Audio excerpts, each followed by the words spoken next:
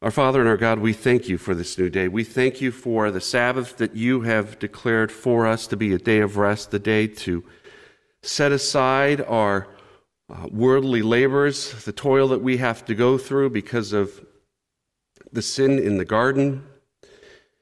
We live in a wrecked world that does not know peace and that does not know you. Lord, we pray that we can rest in you, not only physically, but with our whole mind, soul, and spirit. Rest in you, Lord Jesus. Thank you for giving us peace. Thank you for making it possible as you took upon yourself the wrath of God, our sin. You, who knew no sin,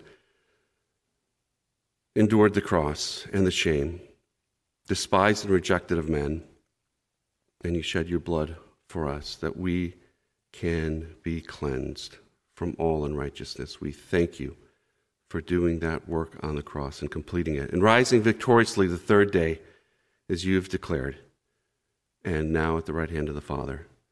We pray that you would help us to search your scripture, to be students of your word, to hunger and thirst after your righteousness, because we will be filled if we do that. We pray for the many that could not be with us, that are dealing with old age and all the things that accompany that, illnesses.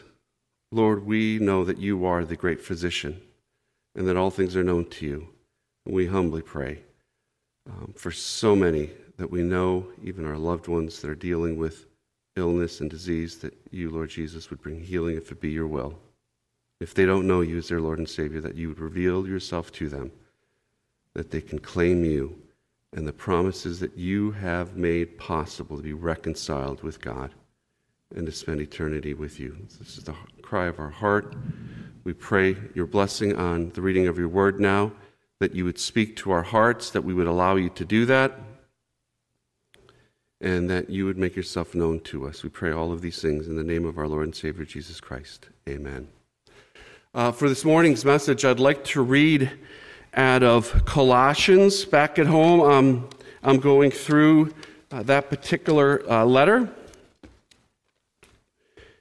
And so we will go through chapter 1. I will leave it with you to complete the reading and the studying of chapters 2, 3, and 4.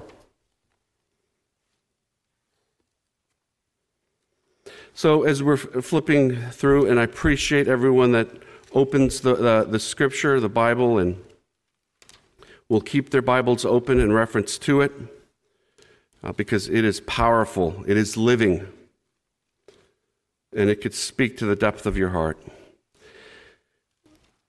So Colossae, the church that was established there, is a city in modern-day Turkey. It's 100 miles east of the ancient city of Ephesus and approximately 350 miles south of Istanbul. It's situated along a trade route, so you could imagine the throngs of people, the commerce that takes place there, a lot of things happening. Colossae was actually destroyed by an earthquake in the 1st century. It was populated by both Jews and Gentiles. In chapter 1, we'll read this, but Epaphras was thought to be the founder, the pastor of this particular church, and had a close relationship with Apostle Paul and shared some things. And so this would be a derivative of that relationship of Apostle Paul writing to the church of Colossae. Apostle Paul never visited Colossae, never met the believers face to face. We read that in chapter 2. They've never met him. But this letter that he has to write addresses some serious heresies that he's heard about, perhaps from Epaphras, that he was dealing with this within the church with some of the believers, how to handle it. And so these are the isms, if you will, that Apostle Paul is writing to. And in this particular chapter that we're going to read, Apostle Paul starts with love and grace, showing mercy, speaking to the faith that they have, as young believers, and perhaps some of the persecution that they're dealing with, encouraging them. And then he delivers the truth and encourages them through this instruction to turn back to Jesus Christ, who is superior to all, who is God. These are the isms. He deals with legalism. This is the observance of certain rules and regulations in order to get into good favor with God. So there are things that you need to do to present yourself, and if you don't do them, then you clearly don't have a relationship with God. You have to do these things to find favor with God. And of course, we know that there's a problem with that because it's all about the self. Humanism is all about man, produced by man, and the center of the universe is man. So this is you putting yourself in the center of your own universe. You call all the shots. But clearly we know that Jesus Christ is the head of the church. We're not calling the shots of our lives. That's all legalism. Mysticism crept in, was an issue with these young believers. Mysticism, Eastern mysticism, a large emphasis on the supernatural, on worshiping angels. Asceticism, which derives pleasure, which is someone that doesn't derive pleasure for themselves. They withhold anything that would be pleasurable, that's something that you would enjoy. They would abstain from it. Because by abstaining, by keeping away from those things that gave them pleasure, in some way they were thinking they were closer to God. So those are some of the isms: humanism, legalism, mysticism, asceticism. All of these fall short of the supremacy of Jesus Christ. The first two chapters of Colossians speak about doctrinal things. The last two chapters are practical ways that we can submit our will, ourselves, to Jesus Christ. So let's read Colossians chapter 1. I will leave the last three chapters for you to pursue in your studies, perhaps, to conclude the matter of this letter. Paul, an apostle of Jesus Christ by the will of God, and Timotheus, our brother, to the saints and faithful brethren in Christ which are at Colossae, grace be unto you and peace from God our Father and Lord Jesus Christ. We give thanks to God and the Father of our Lord Jesus Christ, praying always for you, since we heard of your faith in Christ Jesus and of the love which you have to all the saints, for the hope which is laid up in you in heaven, whereof ye heard before the word of truth of the gospel, which is come unto you, as it is in all the world, and bringeth forth fruit, as it doth also in you, since the day ye heard of it, and knew the grace of God in truth.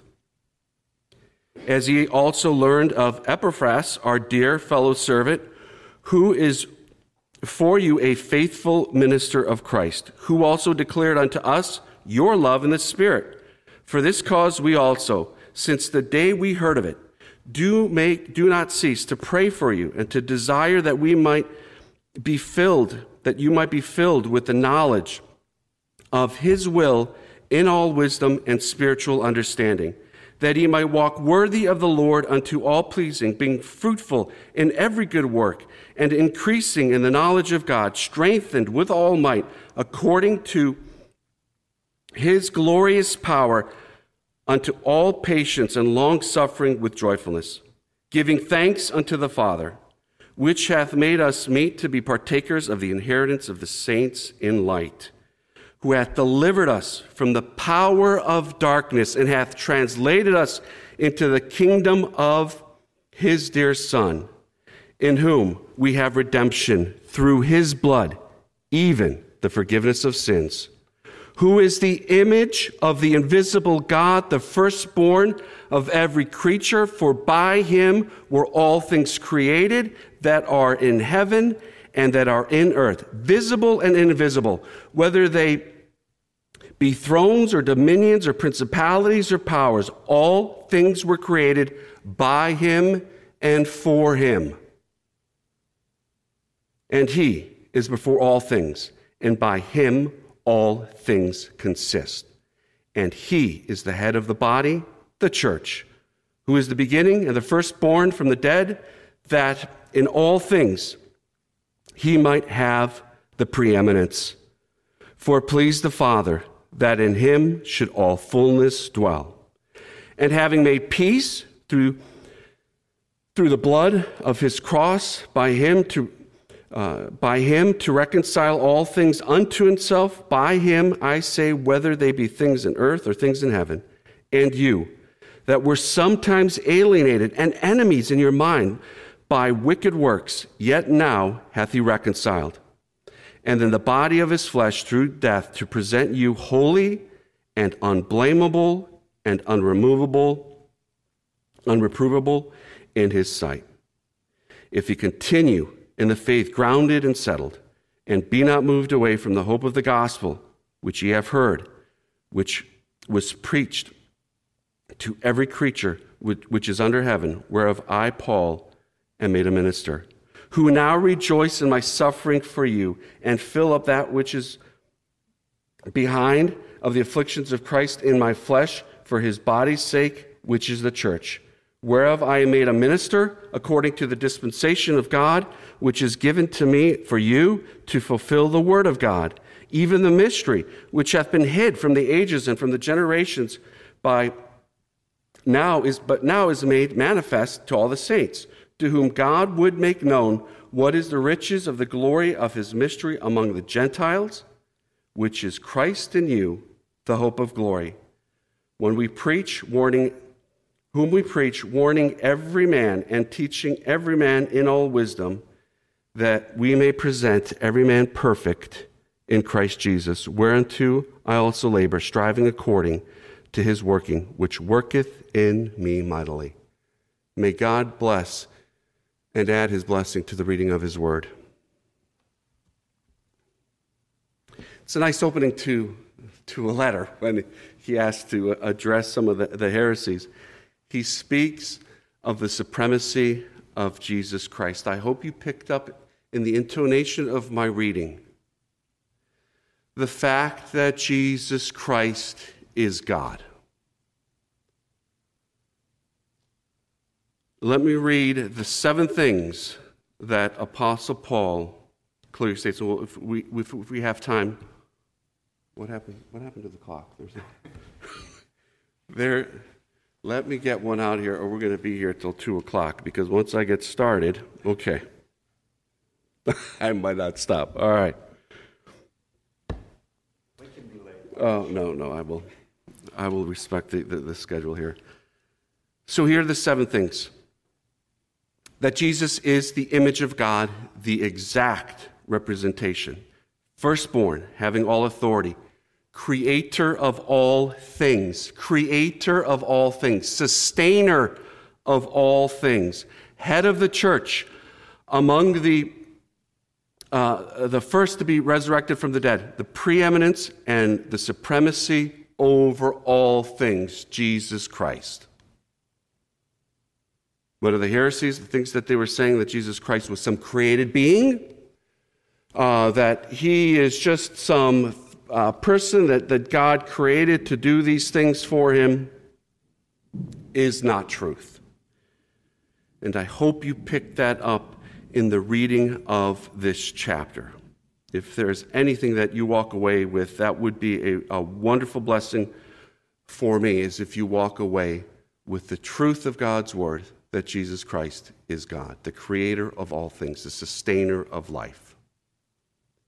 There's a lot of people, a lot of religions out there that would love to captivate your mind by placing some doubt in it, in the supremacy of Jesus Christ. It happened thousands of years ago, and it's happening today.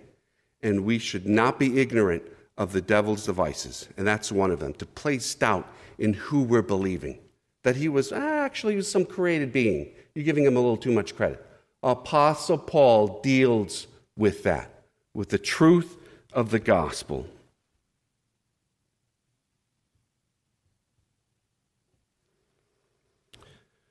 Apostle Paul is the writer of this letter. His name is right on it. Apparently, there's some arguments about who wrote it. I'm thankful he put his name on it. It's Apostle Paul, a servant of God, called to be a minister by our Lord and Savior, Jesus Christ. The will of God.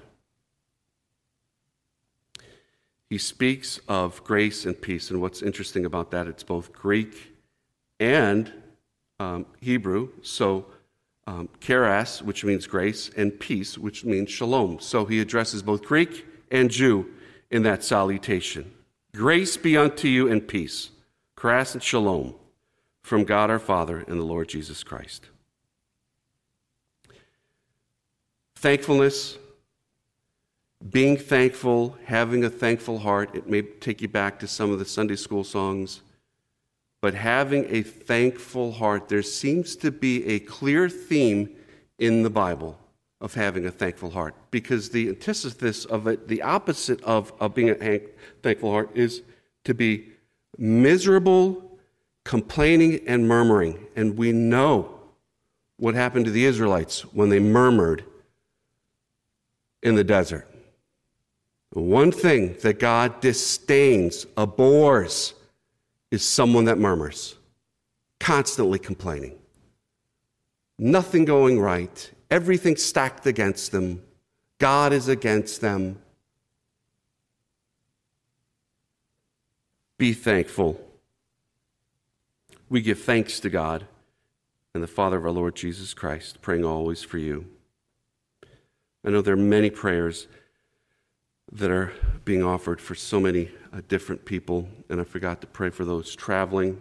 We cannot take for granted the grace that God has extended to us and his goodness, and be mindful of those that have a different cross to carry,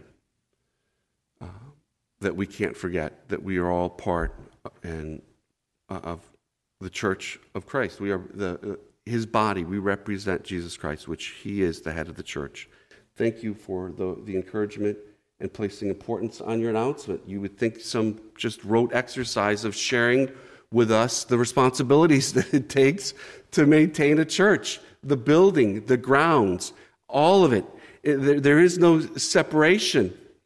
We are all part of the body of Christ, and there is a lot of work to be done, and it's not relegated to a certain group, to the trustees, or to all of us. We are all responsible. And the message that I took away is there's plenty of work that needs to be done. And we can all, as believers and followers of Jesus Christ that represent his body on this earth as the church, can roll up our sleeves and get the work done. And all honor and glory goes to our Lord and Savior, Jesus Christ. I digress, but we go back now to this portion of Scripture, this letter, that shares that the things that that he's heard about, perhaps from Epaphras, that they did not stop reading and believing since the first time they heard. I think that's wonderful. That there was nothing else that captivated their attention. They heard it. It was powerful. It changed them. They did not leave it or find anything else to supplant it. It was sufficient. It was the truth of the gospel. And they heard it for the first time. They pursued it, and it became part of their fabric, their DNA, of who they were. Their identity was in Jesus Christ. And as a result of that, he heard about all the wonderful things that their works through that faith produced. There is a result. Well, their good works didn't find favor with God, but clearly their faith in God produced wonderful results to further the kingdom. They knew the grace of God in truth, and they learned it from Epaphras, perhaps their minister, their pastor, who declared unto Paul the love that they have in the Spirit. And this may be a question that you have. As a pastor, this is one of the most frequently asked questions. One of the most frequently asked questions. And I suspect at large, pastors are asked all of the time. What is God's will for me? Verse 9, for this cause we also, since the day we have heard it, do not cease to pray for you and to desire that you might be filled with the knowledge of his will in all wisdom and spiritual understanding. So what is the will of God? There are 3 C's that I want to share with you. But before I share those 3 things, how do we discern what God's will is? Well, first off, God is not obligated to reveal his unknown will to you until you first take advantage of reading his known will for you. Take advantage of reading God's will first for you, and it's found in Scripture, the Bible. God's known will is revealed in Scripture. Deuteronomy 29:29 says that the secret things belong to the Lord our God, but the things that he reveals to us belong to us and to our children, that we may fulfill the law. So there are things that God is not obligated to share. Some secret things that are only known to him. But what he does reveal to us is the power of salvation that we can receive, reconciliation through his Son, Jesus Christ. So we first have to search the Scripture to know what his known will is for us, and then ask him for those things perhaps that are not revealed to us. This ancient text that speaks directly to us today. The first thing of the 3 C's is to counsel. Counsel in God's Word. What a great place to start. And let's read just a few verses. Psalm 119, I think we all know it. Thy word is a lamp unto my feet, and a light. Thy word is a light unto my feet, a lamp unto my path. So there's illumination that God's word provides for us today. And the path that we're going to take is also illuminated. And so we are not walking in darkness. We are not stumbling along the path that God puts before us. It is illuminated, both for today and for tomorrow and beyond. The counsel of God's word illuminates that for us. All too often, we get embroiled and make our lives very, very messy with situations that we have to deal with, perhaps things that we have placed upon ourselves. Things that bad advice that we received from, it was not godly counsel that you adhered to, and now you're dealing with the consequences. The Scripture deals with some very practical things that we can apply to our lives today. Paying taxes. Should we pay taxes? It's in Scripture that we are to be obedient to the authority, the governments that God has established. Did Jesus Christ pay taxes? Yes, he did. How did he do it? Yes. He sent Peter and instructed him to take one hook, tie a line to a fish hook, place it in the water, you'll catch a fish. Inside that fish will be a coin. That will pay for my taxes and your taxes. But Peter, do the children of the king, are they obligated to pay taxes? But that all Scripture and prophecy might be fulfilled, I'm going to pay taxes. That is my very loosely interpretation of that Scripture. But Jesus Christ paid taxes. And that was when the Sanhedrin met, that kangaroo court that assembled the night before his death, accused him of not paying taxes, of tax evasion. And that, of course, was a lie with the other accusation that he claimed to be God, the Son of God, which, of course, he was. So there are practical things that we can find for our own lives as we want to be pleasing, right? And to do God's will. There are things that he reveals to us in Scripture that we can pursue and that we can discern for ourselves. Romans chapter 12:2. And be not conformed to this world, but be ye transformed by the renewing of your mind, that you may prove what is that good and acceptable and perfect will of God. So this broken world and the things that the individuals that are part of and want to be in the world pursue have no representation of God and what his will is. But he has transformed our minds. He has given us a new list of priorities and a different way of thinking of spiritual matters, of things that are not time-bound, that are not seen. He's given us a vision to see, and that can be proved by Scripture. What is that good, acceptable, and perfect, complete will of God? And I appreciate what Tante Trudy mentioned in Bible class, being complete in Jesus Christ. That perhaps that was a definition of that peace that really can't be described, that passes all understanding. Perfect, also meaning complete. That we are complete in Jesus Christ. There's nothing more that we could want. He completes us.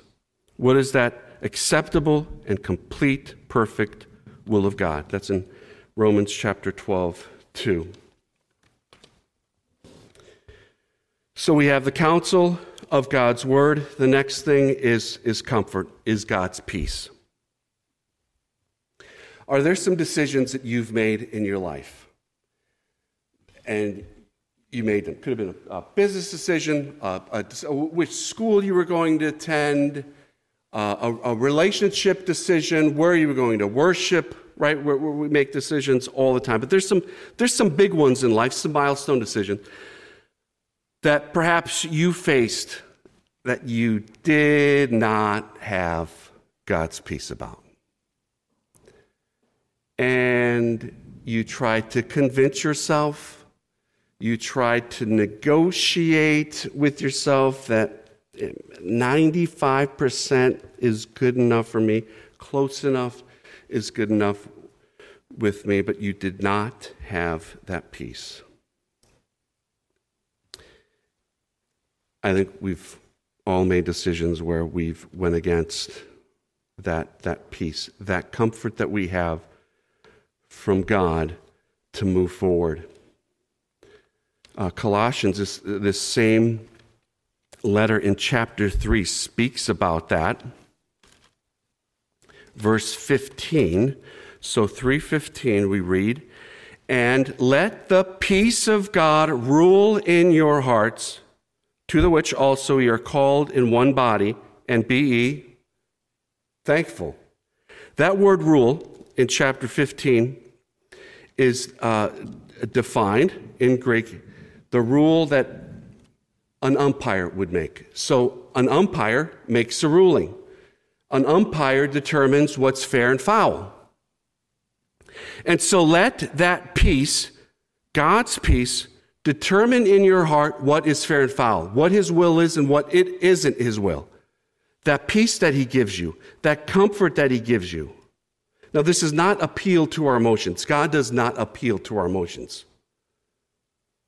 And if we start following our emotions, we'll see that at the end of the result is not at all peace. It's yet another emotion that we didn't even know we had. And so it's a twisted mess when we try to follow and make determinations on our emotions. It's not like that at all. There are moments when we know that there's absolutely an absence of peace. But if we lack that inner peace, we need to stop and not violate that peace. Don't violate, but wait. And I use the analogy of the traffic light, right? You see green, you go. You see red, you stop. Now, what happens when it's yellow? What happens when it's yellow? You're lacking that peace, and clearly there is no indication of a green for go. There's no indication for a red to stop. It's yellow. I would encourage you to wait on the Lord. Wait on the Lord. All too often, we let our foot decide and we give it the gas, and sometimes we may regret it. When we do not have that comfort of God's peace in that decision, and it's yellow, please wait on the Lord. Wait on Him. The last C is confirmation. Confirmation from others. So this doesn't negate your own conviction, your own counsel from Scripture that you've pursued, the peace that you have, this decision. This is a confirmation from others that they see that, yep, this is absolutely aligned with what God expects, what He has promised in His Word, or a confirmation that there is nowhere in Scripture that would support your decision. There is wisdom and a benefit in the counsel of others, other believers. And I believe the Scripture that you have in the fellowship hall that that Brother Dan had as a backdrop, was it Matthew 18:22? Where 2 or 3 are gathered in His name, He will make Himself known. And so when you have 2 or 3 that you can have confirmed to know that God is present in that decision. When 2 people agree on earth touching one thing, and it's asked of God, it will be given.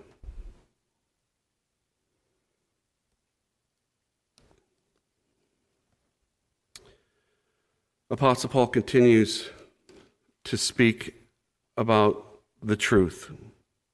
Jesus Christ is truth. We cannot serve 2 masters.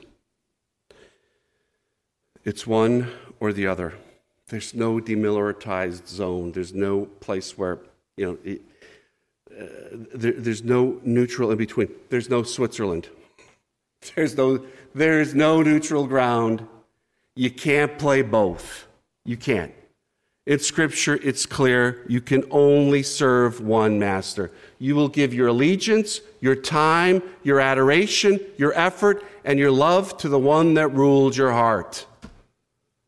The devil would convince you that there's some middle ground. You can be neutral. You can give God Sunday and yourself, enjoy the other 6 days. There's no middle ground. There is no middle ground. There are 2 kingdoms. The kingdom of this earth, who is reigned by Lucifer. God allowed Satan to be the prince, the prince of the air. This is his kingdom. God's kingdom is from above, heavenly, spiritual, eternal, without end. This kingdom, this earth, is devilish, earthly, sensual, and time-bound. Which kingdom do you want to be part of?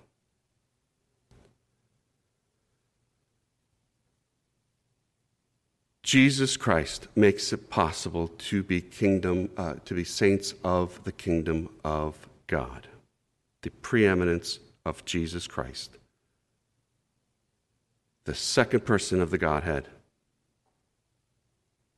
He is the express image, the image of God. And in the Greek, that word image is icon. Icon. There's a copier company called Icon, I believe. I don't know if they're still around. But when you make a photocopy, you get the exact express representation of that image. Apostle Paul could have used any other Greek word to mean similar, but he used icon. Jesus Christ is the image, the exact representation of God. He is God. The firstborn. The firstborn. which does not mean he was the firstborn. It means the authority, the privileges, and the blessings of being the firstborn. The authority, privileges, and benefits. He is the creator of all things. This is in Colossians chapter 1. He is the creator of all things. He created all things. He is the sustainer of all things. This earth is spinning at 1,400 miles per hour, perfectly balanced at the perfect speed. If it were to slow down a nanosecond, we would be obliterated. This earth would explode. Everything is perfectly balanced and sustained by our Lord and Savior, Jesus Christ. He is the head of the church. We are his body. He was the first to be resurrected from the dead. He had the power to lay down his life, and he had the power to raise it back up again. He is supreme over all things. It pleased God that in him should all fullness dwell. And having made peace through the blood of his cross, by him to reconcile all things unto himself. As believers and followers of Jesus Christ, we are reconciled. A relationship that was more than just on the rocks, that was more than just seeing things differently. It was hostile. We were disobedient. We did not give our time and attention and our love to God. We have gone our own separate way.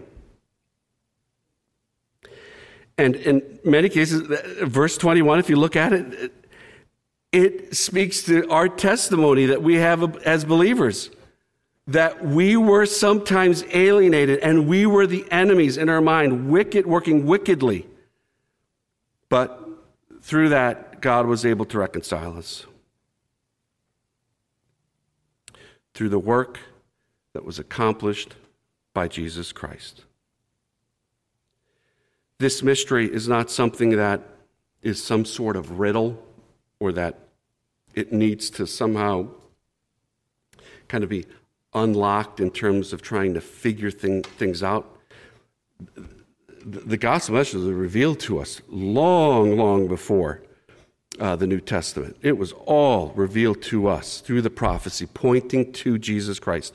Those prophets that saw through as through a glass dimly did not see, had some vision, some thought that was clear, but did not see until Jesus Christ entered our time and space. And then we saw the revealed will of God through our Lord and Savior Jesus Christ, both the Jew and Gentile, without respect. The supremacy of Jesus Christ.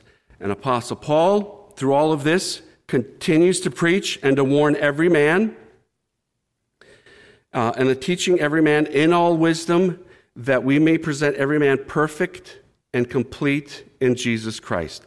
And Jesus Christ completes us as he completed the work. He right now is at the right hand of the Father, rightly back in his throne, completed the work on the cross. The last words he spoke, it is finished. Nothing more needs to be added. Nothing more needs to be done. It's finished. It's complete. He is at the right hand of the Father, and he's interceding for you. My friend, my daughter,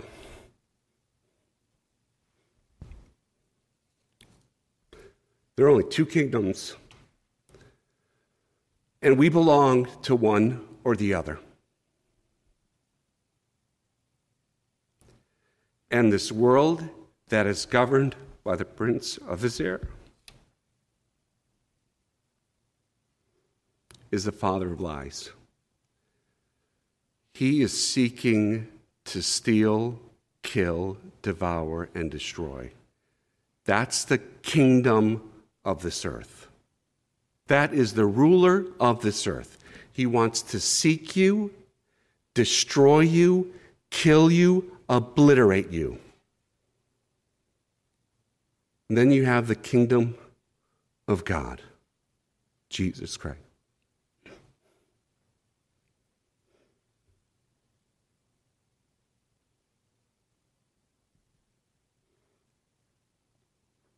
Who's made it possible to know God.